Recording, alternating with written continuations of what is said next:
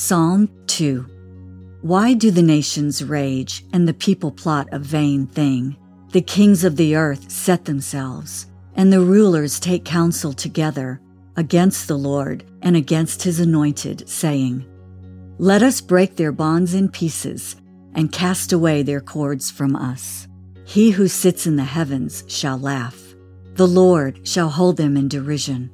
Then he shall speak to them in his wrath and distress them in his deep displeasure.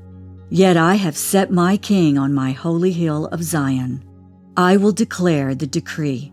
The Lord has said to me, You are my son. Today I have begotten you.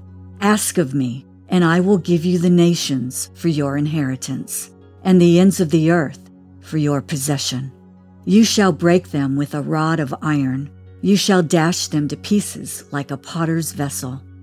Now therefore be wise, O kings. Be instructed, you judges of the earth. Serve the Lord with fear and rejoice with trembling. Kiss the Son, lest he be angry and you perish in the way, when his wrath is kindled but a little. Blessed are all those who put their trust in him.